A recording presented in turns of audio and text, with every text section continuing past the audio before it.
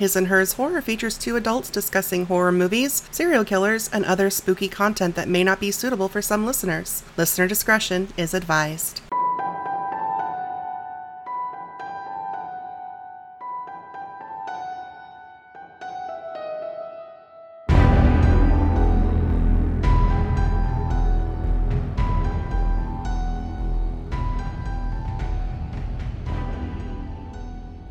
You're listening to His and Hers Horror. My name is Tia. And I'm David. And this is the podcast where we talk about horror stuff. Yes, it is. I mean, there's lots of those. Well, yeah. But this is ours. Yes, there are many like us, but this one is ours. Indeed. So, we are doing the second part of our two-parter on the Nightmare on Elm Street franchise this week. Yes. And full disclosure, we're not going to be talking about Freddy vs. Jason. Right. Just because that would have made the episode exceedingly long, number one. And number two, we're going to save it for a later episode. Yes, we have plans for it, so don't panic. We have a plan thing in mind. Mm-hmm. It's written down. Yes. I even made a OneNote entry for topic suggestions. Look at that, yes. Because when I think of topic suggestions and I'm at work, I'm like, well, fuck, now what do I do? Because I don't have Word on my phone, so. You can. Well, I did it a different way. Fuck off. Fair enough. Anyway, we also have no bits this week. No bits. No bits. No bits. No This Week in Horror or anything. We'll save the anything for next week. So, sorry about it. And I haven't been watching anything except stuff for the podcast. So, with the exception of Handmaid's Tale. But well, I've been catching up on old episodes, so it's a different flavor of horror. Oh my god, you're not wrong. No, I know. I know. That's why I stopped watching it in the first place, because I was like in season 1, and I was like, this is getting a little too real with some of the legislation that various states had going, like, that they were going to be voting on, and I was like, no. Well, then after we're done, I've got a video to show you then. Okay, cool. Sounds great. So let's just jump right into it.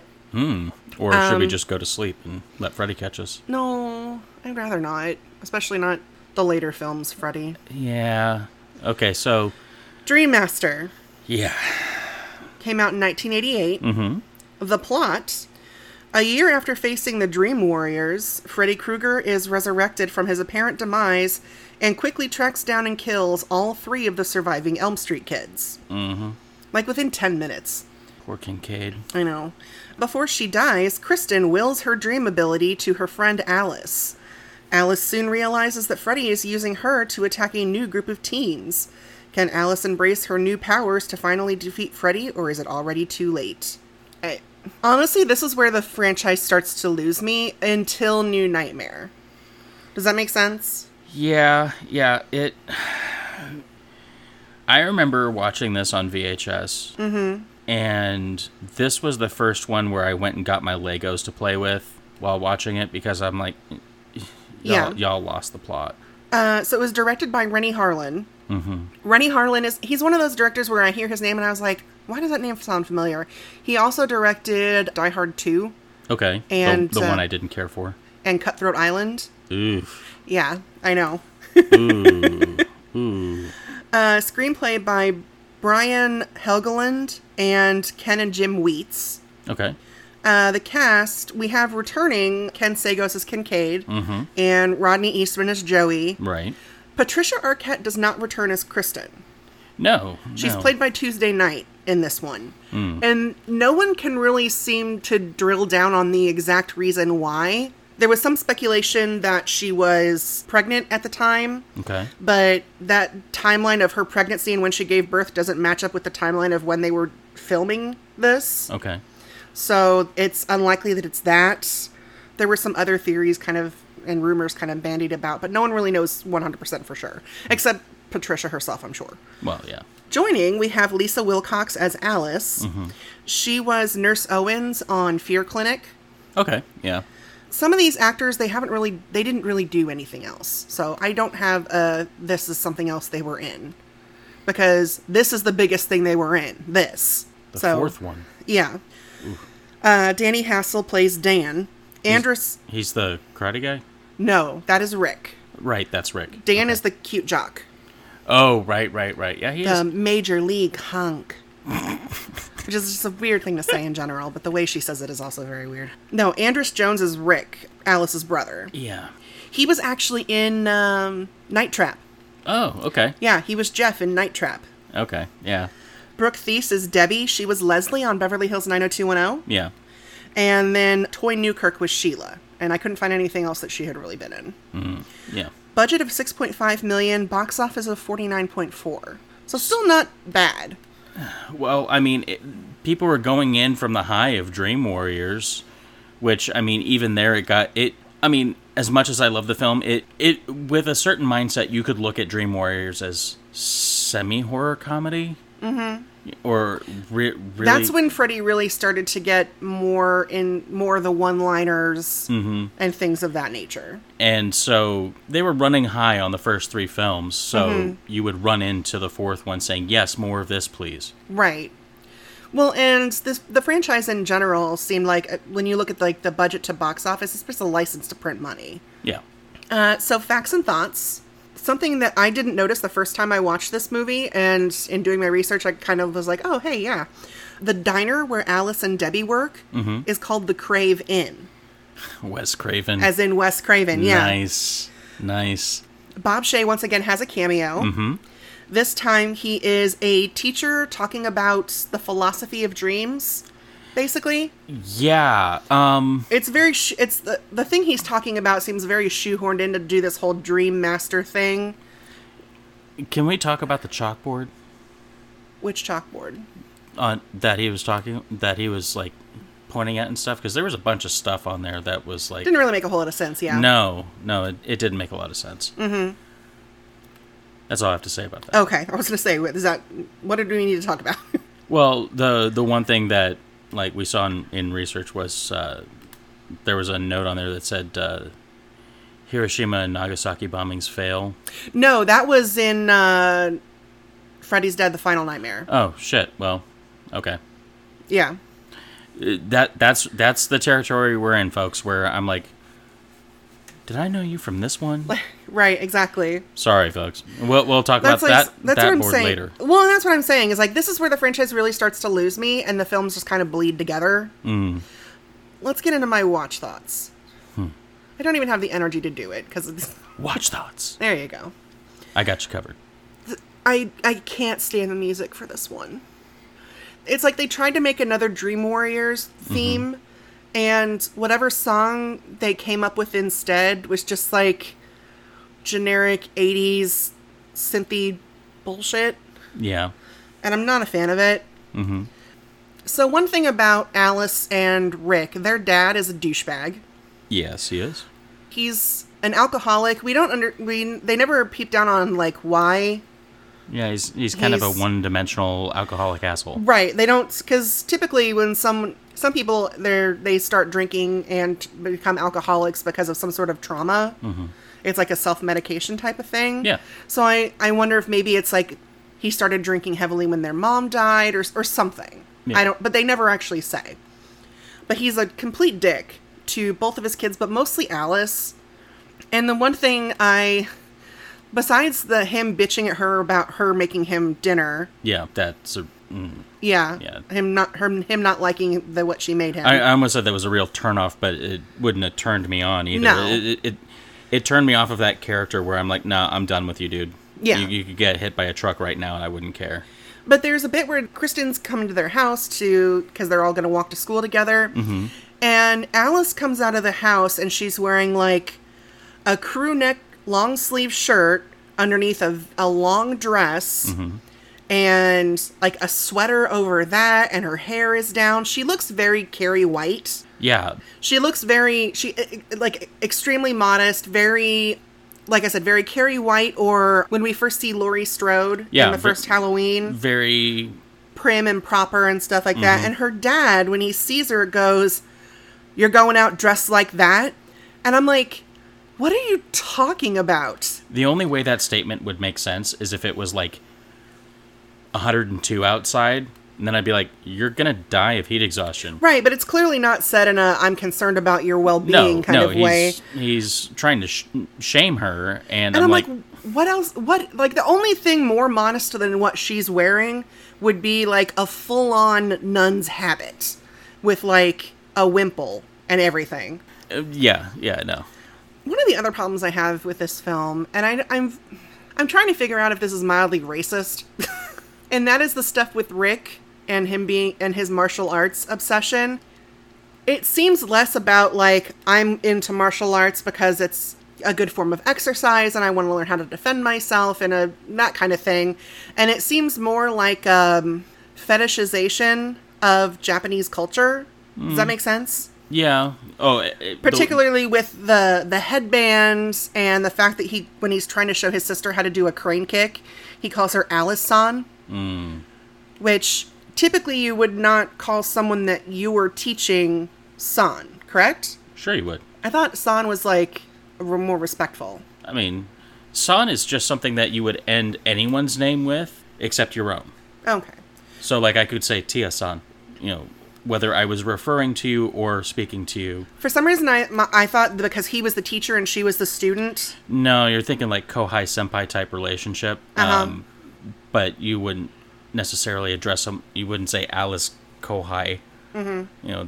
That's just weird. I mean, he could have said Alice Kun, but that's what I thought it should be. I thought, but that's just informal. Okay, it's more informal and that you're senior to them, but not necessarily on a teacher-student basis. Wasn't sure. Glad I asked. The dojo bit is a bit offensive, though. Thus ending our session on Japanese honorifics. Honorifics. Thank you. Yes. Okay, but his fight with Freddy in the dojo, though, It reminded me of the NES game. I don't know. I just found that I was like, because it's very stereotypy. Yeah, and the, like, windswept. They're supposed to be like banners or something, but they look like floral bed sheets. Yeah. But I'm still trying to wrap my head around the flying glove thing because that's straight up from the NES game. Yeah, I don't know. I got nothing. So next to the tendon marionettes from Dream Warriors, Debbie's cockroach transformation death is one of the hardest in the franchise for me to watch. You know what's hard for me to watch in this? What? That scene at his funeral. Oh, when he pops out of his coffin? Pops out of his coffin and he's like, "Hello, baby." And I'm like, no. I mean, he did that in a video that they were watching earlier. Yeah, but... So it's like kind of a callback, but, like, it was unnecessary. Yeah. Anyway, you were talking about the cockroach death. Yeah, because it's very much... The body horror. The body horror of it is probably what really gets me. And there's the floppy arms.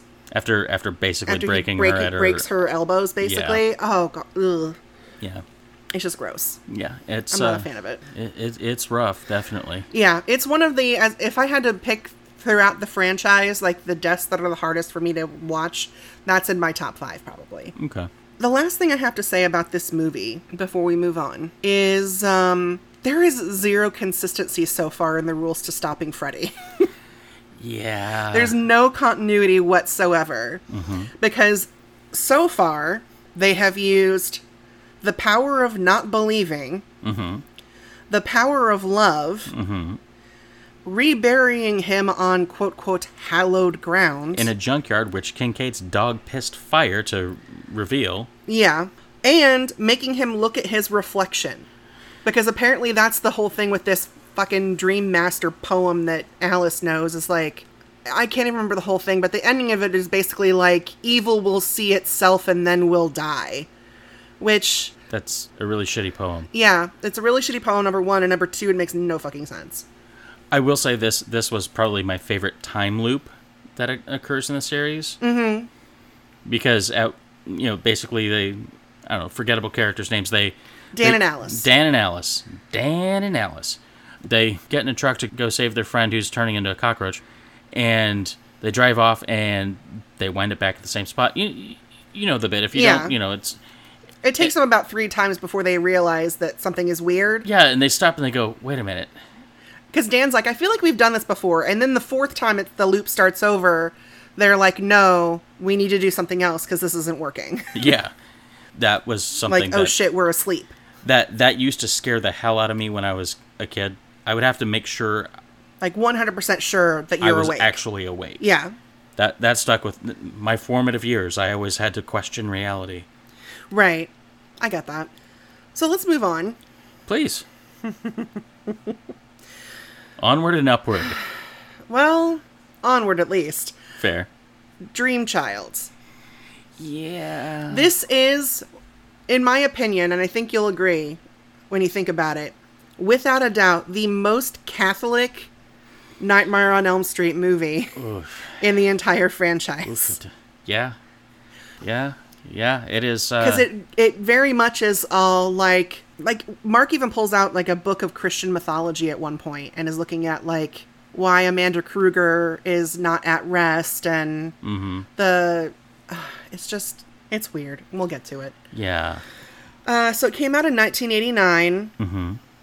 Alice finds the deadly dreams of Freddy Krueger starting once again, only now he's killing while she's awake, using the dreams of her unborn child. His intention is to be born again. Can Alice and her friends stop him before it's too late? So, directed by Stephen Hopkins. Screenplay by Leslie Boehm. Okay. Alice is played again by Lisa Wilcox. Right. Dan is again played by Danny Hassel. New additions, we have Kelly Jo Minter as Yvonne. She actually is Ruby in The People Under the Stairs. Mm-hmm. The sister of the main character. Yeah, yeah. Erica Anderson is Greta. Beatrice Bopel is Amanda Kruger. Whit Hertford is Jacob. Most people will recognize Jacob as the kid who gives Alan Grant grief about velociraptors at the beginning of Jurassic Park. Yeah. Yeah. Yeah. That's probably his best role. That's one of his... I mean, he's done a lot of other stuff. It's just that's the main thing that most people would know him for. Comparatively. Okay, fair. It's a better role. It's a better role than this one, definitely. And then Joe Seeley as Mark Gray. So, budget of $8 million. Box office of 22.1. Ooh. Yeah. Let's get into my facts and thoughts. Can I say something real quick? Yeah. While we may sound like we're disparaging the films... We still own all of them. Yeah, We still own the box set of the franchise. I mean, it's just... They just kind of become more dumb fun and incoherent. They dip in quality and the storyline makes less and less sense.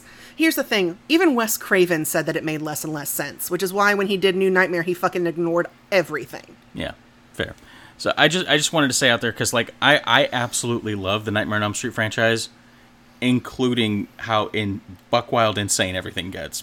The worst Nightmare on Elm Street film is still better than most of the Friday the 13th sequels. I don't know. I don't know about that. Like, if I said which would you rather watch, Freddy's Dead the Final Nightmare or Jason Goes to Hell, which one would you pick? Ugh. Exactly. Ugh. I'd have to think on that one. Exactly. I'll let you all know next week. Okay. So, fun facts about this particular movie. I don't have very many. Alice is actually the only Nightmare on Elm Street character to fight Freddy twice and live. Yeah, because Nancy fought twice, but died the second Same time. thing with Kincaid and Joey. Yeah. Same thing with Dan. Mm-hmm. So, yeah. I talk sometimes about alternate actors. Yeah. There are 2 people that were offered writing and or directing roles for this film, but that said no. Okay. One of them is Frank Miller. Oh. Who wrote Sin City. Yes. The other is Stephen King. Really? Yeah. Really? I know. That's... Now, I'm not sure if he was offered the opportunity to write and direct or just write. I'm not sure. The thing I found didn't specify. But now I'm kind of curious on how a Stephen King Nightmare on Elm Street movie would pan out. It would be in Maine, wouldn't it? Well, not necessarily. Oh, fair. Maximum Overdrive wasn't in Maine. No, it was not. It was in North Carolina? I don't know, somewhere dry looking. It was in one of the Carolinas. I know that much. So, let's get down to my watch thoughts on this. Yeah. I'm not exactly sure why this movie needed to start with a blue-tinged close-up body part sex scene. Like, I don't think we needed that. It's very weird to start a horror movie that way. This movie does go down into more of the whole thing that they did in Dream Warriors, where they're like the bastard son of 100 maniacs. And right. It's very much more on that. Because it shows you more of, like, flashback type sequence. They're like flashback type dream sequences that Alice is having. It's really weird. Where sometimes she's imagining herself as Amanda Kruger. Sometimes she's watching. I don't know. Shifting perspectives, yeah. Yeah. So she sees her getting locked in and surrounded by the inmates. She sees the birth later of Freddy Krueger. And that fucking... the Freddy Krueger fetus. Yeah. It's that just so that weird. was special. And I love when it gets to... It just, like, runs away, like, on its little legs. It just kind of skitters away. Just Just kind goes, of like... And, but it gets to where... It gets to the imaginary church thing where Alice defeated him before, which I don't know. Does it exist always in the dream space? The physics of these dreams are fucking buck wild. Yeah, they're So basically, yes, because basically he gets back to where she killed him in the dream world, where his outfit is just sitting on the ground. Mm-hmm. And she almost gets to him to stop him, and then the Freddy fetus starts to scream. Really weird. Yeah, it was making noises. And then just crawls into the sweater and suddenly becomes fully grown Freddy again. And I just don't... I said the continuity for how they kill him is not great. The continuity for him coming back to life is also not great. Because so far, again, possessing a teenager, there is no explanation for Dream Warriors on how he comes back. It's just he did. He's just resurfacing, you know. Dream Master Dog Piss Fire? Yes, Kincaid's Dog Piss Fire. Which, you need to take your dog to a vet, Kincaid, if it's pissing fire. That's not good. That's not good, yeah. I don't know. It's just so weird.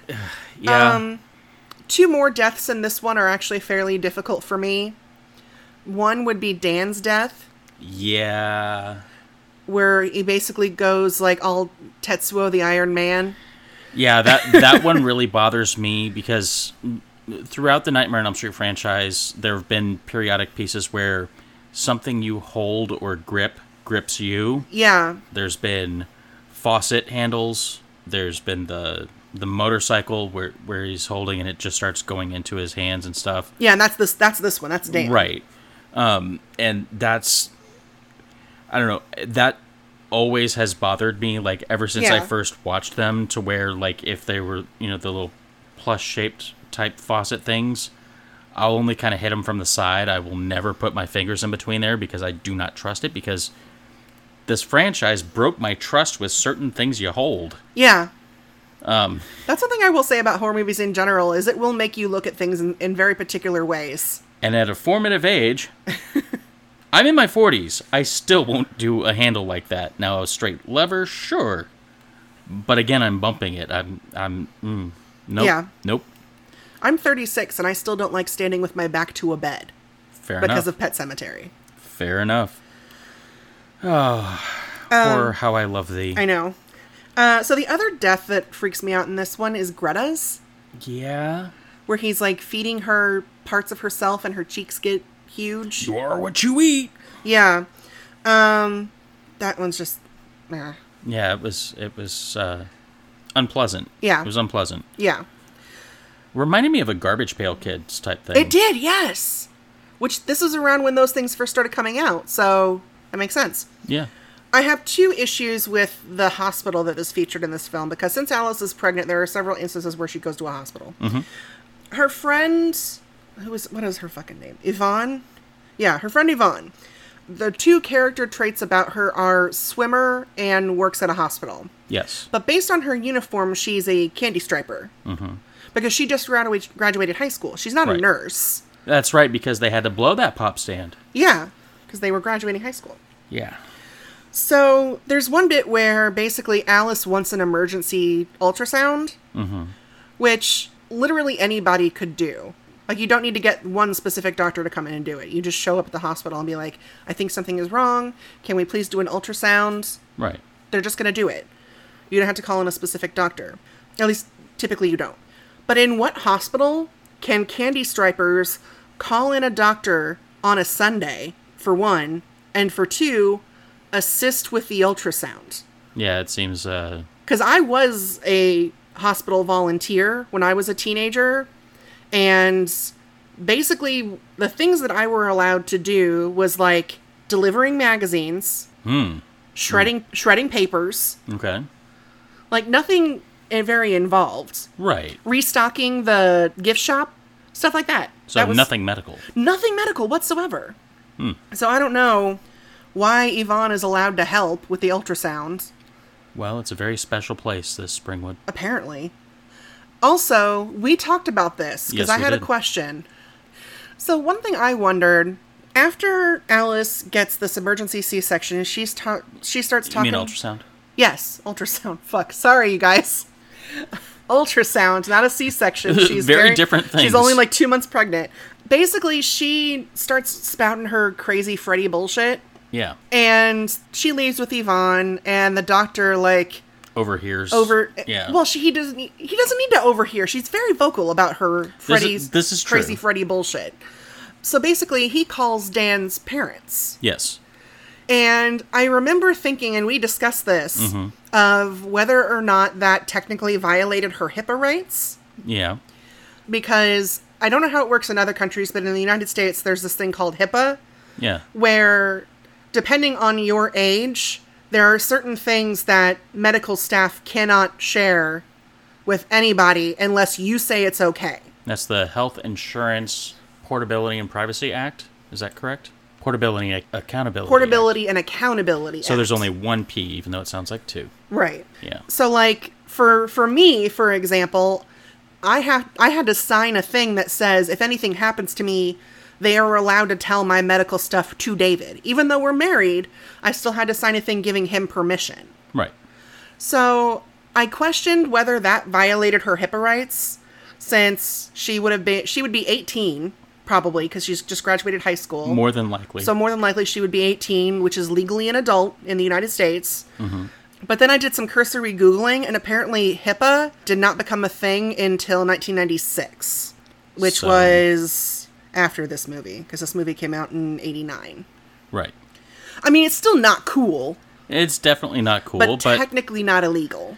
and it's also a man in authority, violating the rights of a woman. So Fucking patriarchy. exactly. Fucking bullshit. Well, I mean, Now I'm mad about it again. I'm sorry. How dare he? Just Yeah. another man trying to control our reproductive rights. And whether or not there's a dream demon maybe involved. That is none of his business. What happens between her and her dreams are none of his business. Yeah. One thing I actually do kind of like in this movie is I like that towards the end, that MC Escher style dream sequence. Yes. I mean, it says kind of... I mean, Labyrinth did the same thing, like a couple years previous, but it's still cool. Yeah, it was a lot of fun. Yeah. And full disclosure, though, when I first heard about MC Escher, I thought that... I was like, no, the real MC is MC Hammer. What? That's adorable. It was like 6th grade? No, that's cute. I'm laughing because it's adorable. Okay. I'm not making fun of you, I promise. It's very cute, MC Escher. That actually... Isn't that a line in White and Nerdy? I don't know. MC Escher is my favorite MC. Yes. Oh. It is. It's a Well- line in Weird Al Yankovic's White and Nerdy. Well done. So there you Seriously, go. she did not Google that. She just sat So here, there's looked up to the precedent. sky, and pulled the lyrics down from on high. Because apparently Weird Al lyrics, that's where she keeps them, is just above the field of view. Yeah, because it's keep your 40, I'll just have an Earl Grey tea. MC Escher, that's my favorite MC. Oh, good grief. Okay. I could do the whole song, but then we'd get sued. Well, actually, no, we probably wouldn't get sued because Weird Al Yankovic is an amazing person. Well, fair, But let's not test it. Yeah, let's not press our luck. So yeah, this film actually has two people surviving again. Mm-hmm. Because Yvonne lives, Yeah. which I like. I do Because like she's that. actually she's not a bad character, because she's the one who like doesn't take any of this shit seriously Until until Freddy pulls her in and she's like, oh maybe. maybe the shit is real. Well, since you put it this way, Right. can we talk about the Amanda Kruger absorption thing? Yeah, okay, so let me set the scene for everybody. Mm-hmm. So basically, for this film, the way to defeat Freddy Krueger is to find the spirit of Amanda, because apparently he's afraid of his mom, despite the fact that they've never fucking mentioned this before, because, like, he won't come anywhere near her. Yeah. So they have to find her spirit, because since she killed herself, according to Catholic doctrine, her soul is doomed to haunt the place where she died. But nobody knows where that is. They know she hung herself after he was convicted. According to the doctrine in the movie. Yeah, right. According to the doctrine in the movie. Yeah. And that's the other thing. They know she hung herself, but they don't know where the fuck her body is. Yeah. Then how do we know she hung herself? Yeah. Yeah. It's kind of like Citizen Kane, where they know his last words were Rosebud, even though nobody was in the room when he said it. Thank you. Yeah. Anyway. What?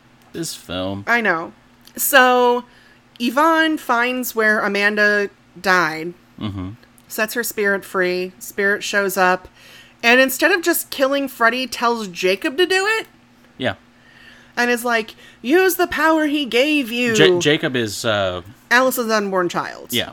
He's manifesting as this child in her dreams. Anyway. Who looks like a little shithill. Well, we have to get through this so we can move on. I want to be like you. I want to learn stuff from you now. Yeah, it's He turns into basically, he's got burned skin like Freddy, and he's like, let's go, she's no fun anymore. I want to learn stuff from you. It's so weird. This is a comedy. I'm just going to say this is a comedy. It has to be.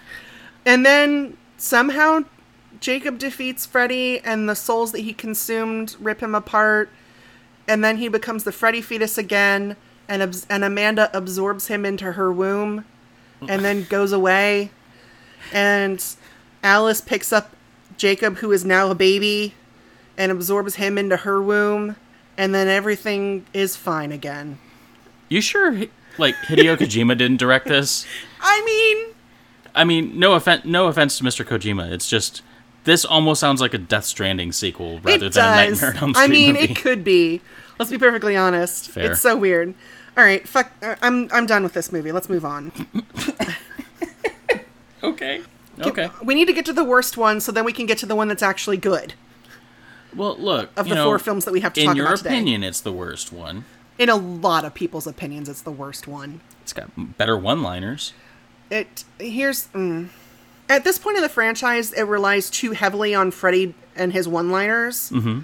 And instead of them being an occasional thing, it's constant. Yes. And it makes no sense. Fair. I respect your opinion. Thank you. You're welcome. So, Freddy's Dead: The Final Nightmare came out in 1991. The plot, if you can call it that. There's one there. Yeah. Freddy Krueger has finally killed all of the children of Springwood, because apparently that was his goal. I don't know since when, but... Well, no one ever found Freddy's manifesto, so we're not really sure. And seeks to escape the confines to hunt fresh prey. So he's trying to get the fuck out of Springwood. Mm-hmm. To this end, he recruits the aid of his previously unmentioned lost daughter. Yes. I don't know. That's all the plot summary I have for this movie. That's it. That's all you get. Because it's too hard to write anything more involved without without really bringing it down. Directed by Rachel Talalay, is the only Nightmare film directed by a woman. Fantastic. Which is... kind of a shame. Well, yay women. Yay women, but this had to be the one. Look, direction is only part of making a film. Fair. Screenplay by Michael DeLuca. Mm-hmm. The cast for this one, Lisa Zane is Maggie. Mm-hmm.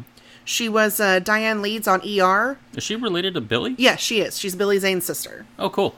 Yaphet Kotto. Hell yeah. Is Doc. He's only ever called Doc. Mm-hmm. We previously mentioned on the show as Parker in Alien. He was also in The Running Man. Yes, he was. Leslie Dean is Tracy. She was Phoenix Chisholm on Dynasty back in the day. Sean Greenblatt is John Doe. He was one of the Delancey brothers in Newsies. Which I mentioned for other Newsies fans like myself and Kelsey. Yeah. He was Oscar Delancey. Mm-hmm. Breckin Meyer is Spencer. Breckin Meyer probably, other than Yaphet Kotto and Robert Englund, is the best known person from this film. Yeah, he kind of blew up in the late 90s, didn't he? Yeah, because he was in Clueless and Rat Race and a bunch of other stuff. More recently, he was on that show Franklin and Bash with Mark Paul Gosselaar. Yes. And the last person we have is Ricky Dean Logan as Carlos. He did voice work on the Spawn animated series. Oh, fantastic. Yeah.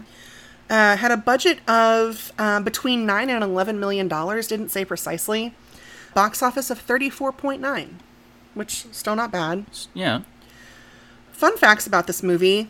Peter Jackson. Yes. That Peter Jackson was originally hired to write the screenplay. And he wrote a draft, but the draft was not used. I kind of want to read it. I know, right? This is also the only film in the franchise in which Freddy doesn't kill anyone using the glove. Because if you think about the kills, he's got that stupid video game bullshit with Breckin Meyer. The Power Glove. Which they did not have Nintendo's permission to use any of that. Or the phrase now I'm playing with power. They did not have Nintendo's permission to do that. I didn't see anywhere where they got sued, but I would not have been surprised if they did. I think this was still in the period of time where people didn't really do lawsuits about video games because video games wasn't considered a legitimate media still.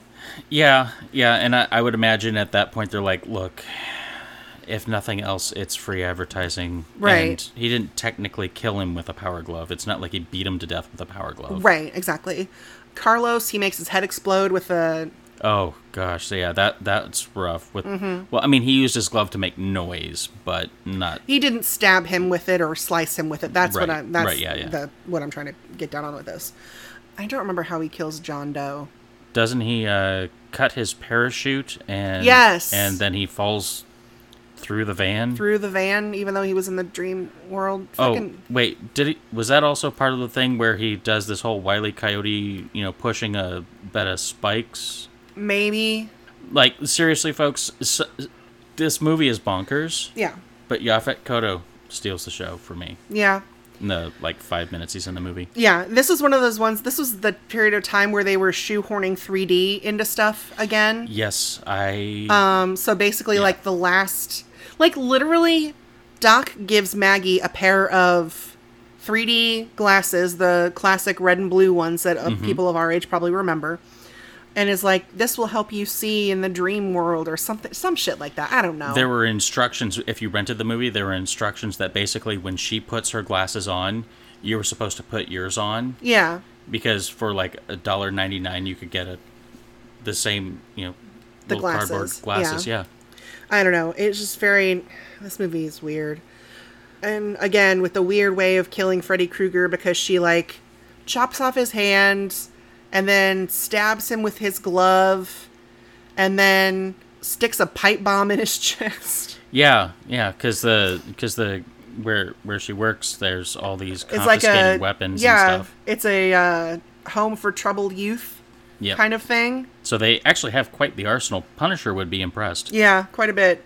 As far as watch thoughts go, I don't have any. I'm not a fan of this movie. It's very weird. The whole he killed all of the children in Springwood thing is very weird.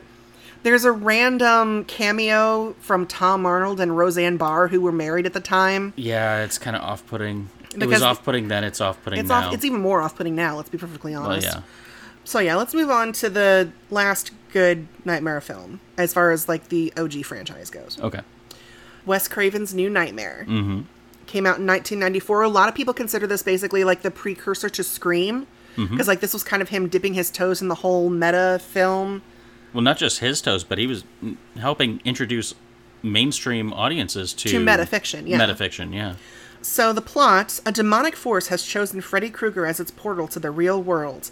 Can Heather Langenkamp play the part of Nancy one more time and trap the evil trying to enter our world? Yes, please. I know, right? This is the only other film in the franchise that is written and directed by Wes Craven. Mm-hmm. Basically, what he did is he watched all of the Nightmare on Elm Street films, from his original up through Freddy's Dead: The Final Nightmare. And by the time he was done, he claimed he could not follow the storyline at all. Mm-hmm. Which, fair. And yes. I don't feel so bad now. I agree. So he basically just ignored all of them. And he further regards the sequels to be weak in compared to his original film, which in some instances I definitely agree. I still enjoy the first 3 wholeheartedly. Yeah. So Robert Englund returns as... So a lot of people play themselves in this movie, or fictionalized versions of themselves.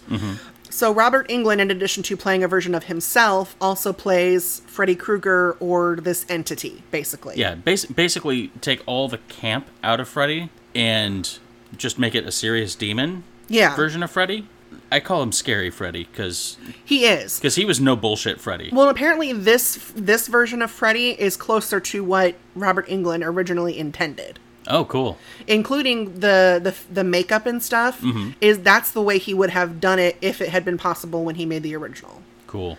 So Heather Langenkamp plays herself, basically. John Saxon plays himself as well as Donald Thompson. Yes. Yeah, that's kind of awkward. Yeah. Miko Hughes is her son Dylan. Oh, Dylan's sweet. He's such a sweet kid. Although his creepy voice is very weird. Look, any kid making a weird, creepy voice, it just pulls me back to Red Rum. Yeah. You know? It sounds very Donald Duck, is the thing. He does kind of sound like Donald Duck. Yeah. Miko Hughes is one of those kid actors that you when you see him, you'll be like, oh, he was in this. He was Gage Creed in the original Pet Sematary. Yep. He was in Kindergarten Cop. He was the... Might be a tumor? No. He was... Boys have penises? Boys have penises, girls have vaginas. Yes! He was that kid.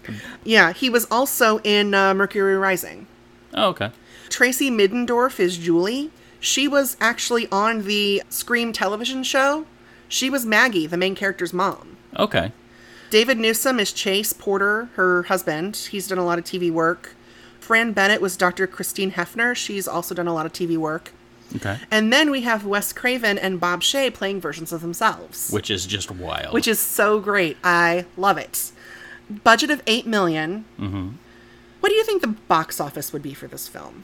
Because to kind of refresh your memory... It was starting to dwindle. It was starting to dwindle, yes, but Dream Master, budget of $6, grossed almost $50. Dream Child, budget of $8, grossed $22. But considering this is, the return of Wes Craven and the return of Heather Langenkamp and you would think that it would do better, right? Well, the words you're using is telling me that if I pick high, I'd be wrong. So it had a budget of $8 million. $8 million. Yes. It grossed 19.8. Oh, well, that's over twice what I just guessed. I wasn't confirming. I was saying, if it had a budget of $8 million, did it make $8 million? No, it made 19.8, which is a fucking travesty, in my opinion. There we go. My voice is back. Okay, cool. Because Freddy's Dead, The Final Nightmare made more money than this. Yeah. And I'm just like, how? Fucking how? It drives me, makes me angry. So let's get to my facts and thoughts. Sure.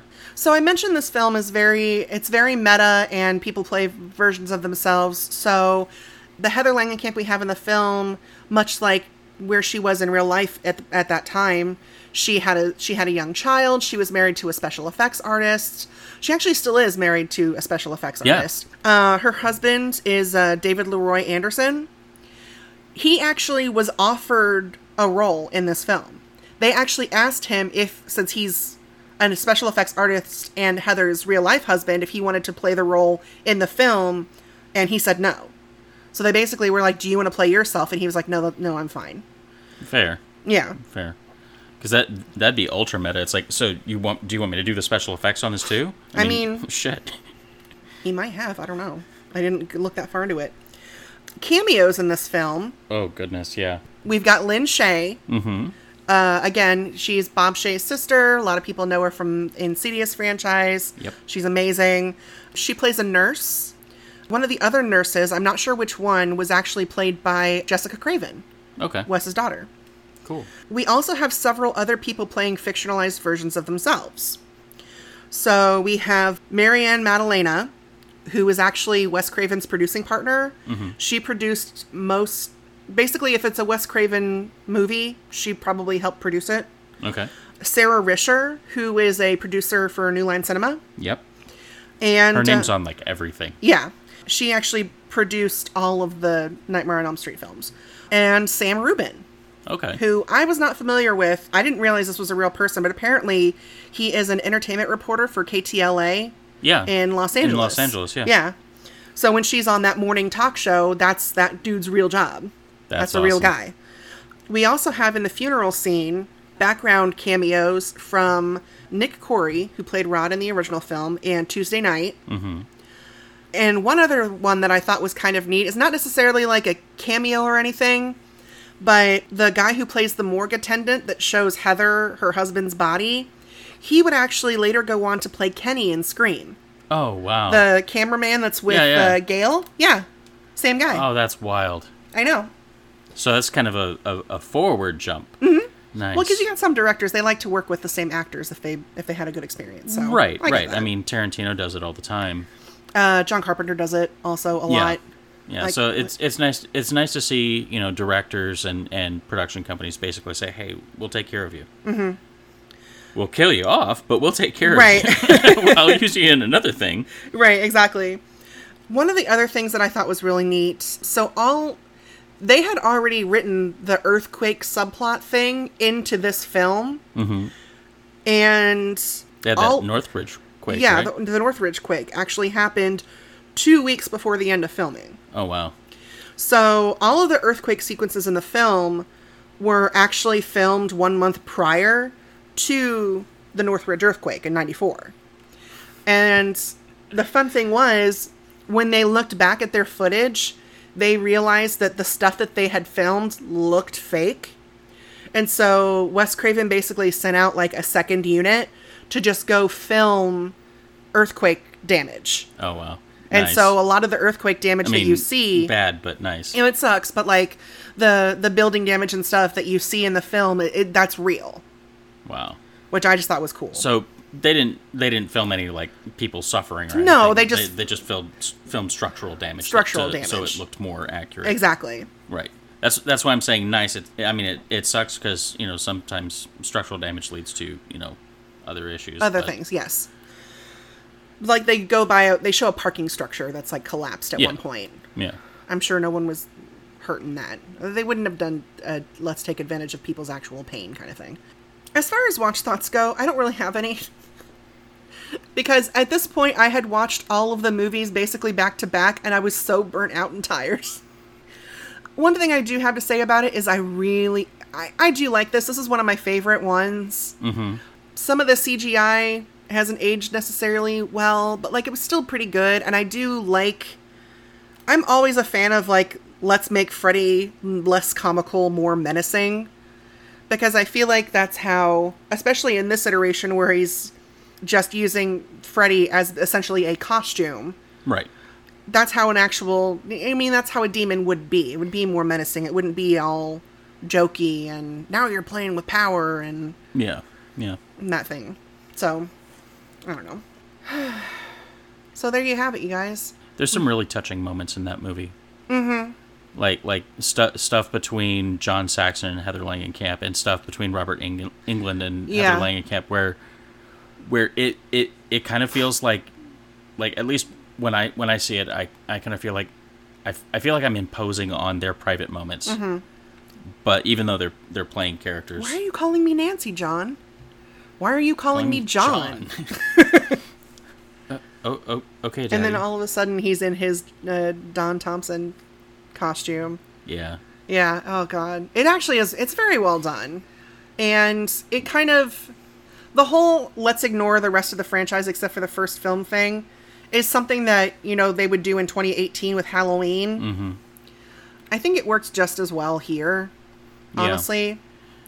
Plus, like I said, because of it being very meta, it was kind of like testing the waters of what we can get away with so that in 2 years' time from this, we could do Scream. Yeah. And Scream is a fucking masterpiece, as far as I'm concerned. I know Lizzie would agree with me, so... Well, fair.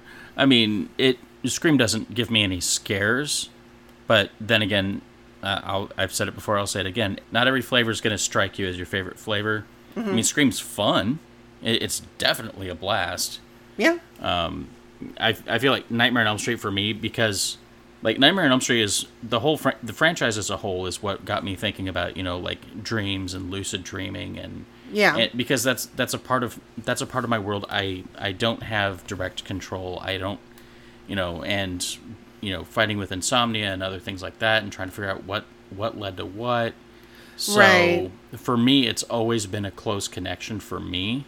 I can see that. But that's like having a favorite dish that maybe, you know, your grandma made or something like that. Or, you know, a favorite shirt that you refuse to throw away no matter how many people say, hey, that's got holes in the elbow or anything like that, you know. But, you know, it's still your favorite. And this franchise, to me, is still my favorite. Even the bad... I'm not saying they're unwatchable, just don't go in expecting serious horror. Well, and that's honestly, when it comes to... Some people have a franchise where they love it as a whole... Mm-hmm. And that is the hill they will die on. And I feel like not Friday. Well, to an extent. I feel like Nightmare is that for you. Yeah. Where, like, for me, my franchise that I will defend all day, every day is going to be Saw. Oh, yeah. Like, I don't care how ridiculous the traps got. I don't care. Because here's the thing for me with Saw, at least it tells a very cohesive story. The story, there's a through line from one all the way through to the end. Everything else is just engineering. Exactly. So I feel if you out there are somebody that absolutely loves the Nightmare on Elm Street franchise, you're in a club with David. Welcome to that club, I guess. Welcome or I'm sorry. And I apologize for bagging on your franchise a little bit. Like I said, I don't dislike all of the movies. The only one that I will not watch ever again is Freddy's Dead. Mm. I've seen it like 2 or 3 times at this point, and I'm like, I never need to watch that movie again. It's better in 3D. I'm kidding. Okay, I'm kidding. I was like, no, it can't be. Those little dream demon spirits kind of look like those that fish with the human head face thing. That video from the video game? Yeah, from the video game. Seaman. Yeah, that's what they kind of remind me of. But do they look like Seaman or do they look like semen? Yes. Like if sperm kind of looked like fish from the deep sea with chompy bits. Yeah, because they very much those weird deep sea skeletal fish. But like floating and wiggling in bad CG. And like tadpole tails. It's very... Yeah. Mm. This fucking movie. I will say, Freddy's outfit in Wes Craven's New Nightmare, the improvement with the trench coat. Yeah. For some reason, that just like brought the ensemble together. Yeah, I would agree with that. Do you have any other thoughts about this franchise before we wrap things up? I'd say, you know, love them or hate them, horror franchises exist because, I mean, like you said a little bit ago, you know. If it's doing well, it's a license to print money. Yeah, with slashers in particular. So, yeah, sometimes the stories kind of go places. They go places, and sometimes they go many places, and they're not even connected. Well, because with slashers, and in particular, if you look at the time frame between when Nightmare films came out, there's maybe a year between them. Right. So it's not like the MCU, where everything is meticulously planned, where... You're like, okay, we need to do this movie so we can tell this story, and this movie so we can tell this story, and everything kind of lines up. With some slasher franchises, it's basically just like, let's just put something together so we can make another movie and make some more money. Yeah. It doesn't always make sense, but, I mean, we're still here. We're still watching it, so, you know. And who knows, you might enjoy the more campy stuff, you might enjoy the more serious stuff, but at least with the entire Nightmare on Elm Street franchise, there will be something somewhere in there where you'll go, okay, that's the thing I like. It's like a 39 flavors kind of deal. Yeah. 39 flavors? Is that what they're up to now? I thought it was 31. I don't know. Baskin Robbins? I don't fucking know, my dude. When I was a kid, we got like tubs of ice cream from Aldi's. We didn't go to ice cream shops. To be fair, when I went, it was mainly to get the free sample of 2 or 3 ice creams, and then we'd leave. Ah, fair. Sorry, y'all. No. Fuck it, I kind of want ice cream cake now. We'll make it happen. Okay. Not tonight. Well, no. It's too late for that. Anyway. It's never too late for ice cream. Anyway, you can follow us on all of our socials. We have the Twitter. Yes, we have the Twitter. The other word is email. I didn't forget it yet. I could have remembered it. You don't know. Give me a fucking chance, Jesus. You're going to give yourself a stitch again. Too late. Too late?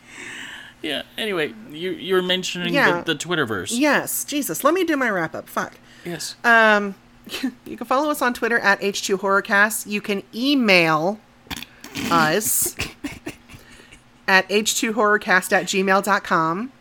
We have a Patreon. Yes, we do. We are patreon.com/H2HorrorCast. The minimum is $5 a month. That gets you... Fuck, I don't remember what that gets you. I should probably write that down. Probably. We usually don't go that far into it. Yeah. Go to the website, folks, if you want. I don't know. If you cannot become a patron, we totally understand, because we're not patrons for several things that we would like to be as of yet. Not yet. But you can help us out by giving us a review on places where that is an option. Yeah, spread the word. Yeah. We're trying to get up to 50 reviews on Apple Podcast by the end of the year. I think there's a way to review podcasts on Google, but I don't remember. Not sure. Because I do all my stuff through Spotify, so yeah. I don't know. And we have a Facebook page. Yes, we do. Yay. Any shout-outs? Yes. I had to think about it for a sec. So shout-outs to our two Patreon patrons, Lizzie, a.k.a. Carnage Candy, who is a horror YouTuber. You can find her on, like I said, on YouTube. It's Carnage Candy, candy spelled with 2 Y's. Our other patron is my mom, Teresa, and she has been shouting out how awesome we are at work, because we have at least one new listener. Fantastic. So, hi, Nathan. Thank you for joining us. Yeah? And yeah, he's apparently added his house to a list of movies to check out based on our recommendations. So, oh, awesome. I know. Sorry, I had to stand up because that Stitch is really not going really away. hurting. Yeah. Last shout out is to friend of the pod, Kelsey. Mm-hmm. She recently sent me a picture that is a list of, again, all of the movies that she wants to watch that we have talked about. So she's currently live tweeting her first watch of the Alien franchise. Yeah, so it's kind of wild. it's kind of adorable. Anyway, that is going to do it for us. You guys, this is the last episode of our first season. Yeah. So we made it. We made it a fucking year, you guys. 52 episodes. 52 episodes. What the fuck? It's gonna be... I can't believe it. At the beginning, I couldn't even believe that we would get past 10. Yeah. Because I was like, surely nobody's gonna listen to this. No. Yeah. But... Yeah. I mean, we're still in the middle of a pandemic, so we haven't been able to do any kind of like networking or anything that we would like to do, but we're going to as soon as we're able. I'm fully vaccinated. David's close to being fully vaccinated. I'm halfway there. So whenever... Stop it, Bon Jovi. Whenever conventions and stuff like that become a thing, maybe we'll see you. Yeah. Yay. And then you could be like, I hear you. I see you. Yeah. We do have something special planned for our anniversary episode next week. Yes, we do. So look forward to that. And then we've got some cool stuff coming down the pipe. So yay. Yeah, I'm really excited. All right. So until next time, I am Tia. And I'm still David. And stay spooky, friends. Music for this episode was Out of Time by Shane Ivers of Silverman Sound. Our artwork was created by Catherine Nixon.